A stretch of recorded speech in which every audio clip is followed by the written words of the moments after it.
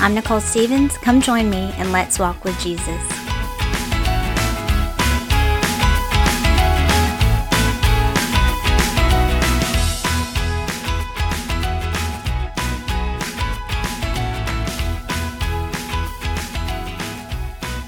Polarized. When you hear this word, do you have a positive or negative reaction? If you're not familiar with the word, it usually means you're on one extreme side or the other of certain topics. No matter where you live and what your age is, you can probably think of several topics offhand that are extremely polarizing that you wouldn't want to touch with a 6-foot pole. Revelation 3:15 through 16 says, I know thy works, that thou art neither cold nor hot. I would thou wert cold or hot. So then, because thou art lukewarm and neither cold nor hot, I will spew thee out of my mouth. In regards to what the Bible says, we shouldn't be in the middle or on the fence with our relationship with God, how we live for Him, and with what His Word says. But does that verse apply to everything and every matter the world presents to us? If it has to do with the Bible, then yes. Topics that fall under that in today's time are abortion, gender confusion, homosexuality, fornication, being drunk, on and on the list goes, anything that the Bible talks about.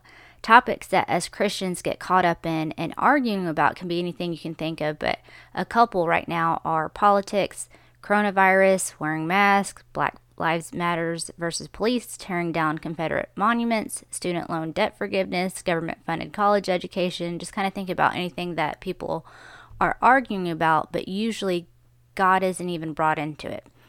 The list could go on forever. We're in a point in time where you can no longer hold a conversation with anyone on either side and expect for people to not be right out of the box angry and ready to sever the relationship.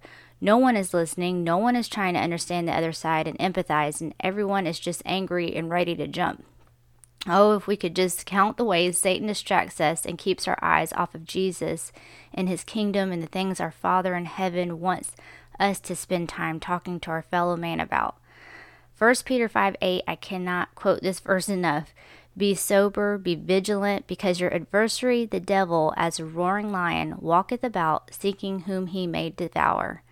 We have to realize there's a spiritual battle always going on around us, and be cautious and discerning with what we are getting involved with, whether it's with our mind, mouth, or actions. It's important for us, if we are to be hot for God, even though that sounds funny, but in regards to that verse I read earlier in Revelation, we have to remember the big picture and God's goal, not our flesh hot-headedness. But man, it's easy to get roped into arguments, because if you have a pulse, you usually have an opinion.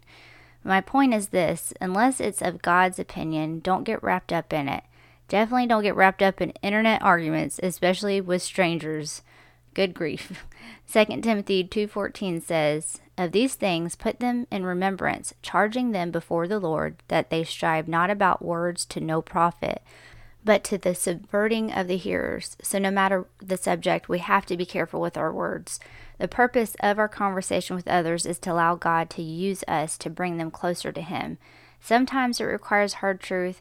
Sometimes God will use us to encourage, but oftentimes we find ourselves arguing our own prideful points that usually have nothing to do with God or His purposes. Don't let Satan distract you with all the fluff, smoke, and mirrors. Remember the reason God gave you a mouth, and make sure you glorify Him with it. 2 Timothy 4:2, Preach the word, be instant in season, out of season, reprove, rebuke, exhort with all long-suffering and doctrine. Now, in no way am I saying that some of these polarizing topics don't require action on our part, but let God use you in it, and don't get distracted by the agenda of others and arguments that are of no benefit. 2 Timothy 2:16, But shun profane and vain babblings, for they will increase into more ungodliness. And of course, the only way you'll know when to open your mouth and what to say is by the discernment of the Holy Spirit in you and God's Word, which means it's that much more important to read your Bible and pray every day. Think about how often you're engaging with others every day. Why do we not usually invest ourselves with God at least that much as well? I hope that takes some unnecessary drama off your shoulders that we tend to get into with others, and I hope it also encourages you to pursue the things of God, conversation included. And I will leave you with Romans 12:18. If it be possible, as much as lieth in you, live peaceably with all men. Let things that don't matter to God not matter to you. Fight for what He wants, which is always spelled out in the Bible. And you don't have enough time to fight every battle that is thrown your way. Only fight the ones that actually matter to God's big picture.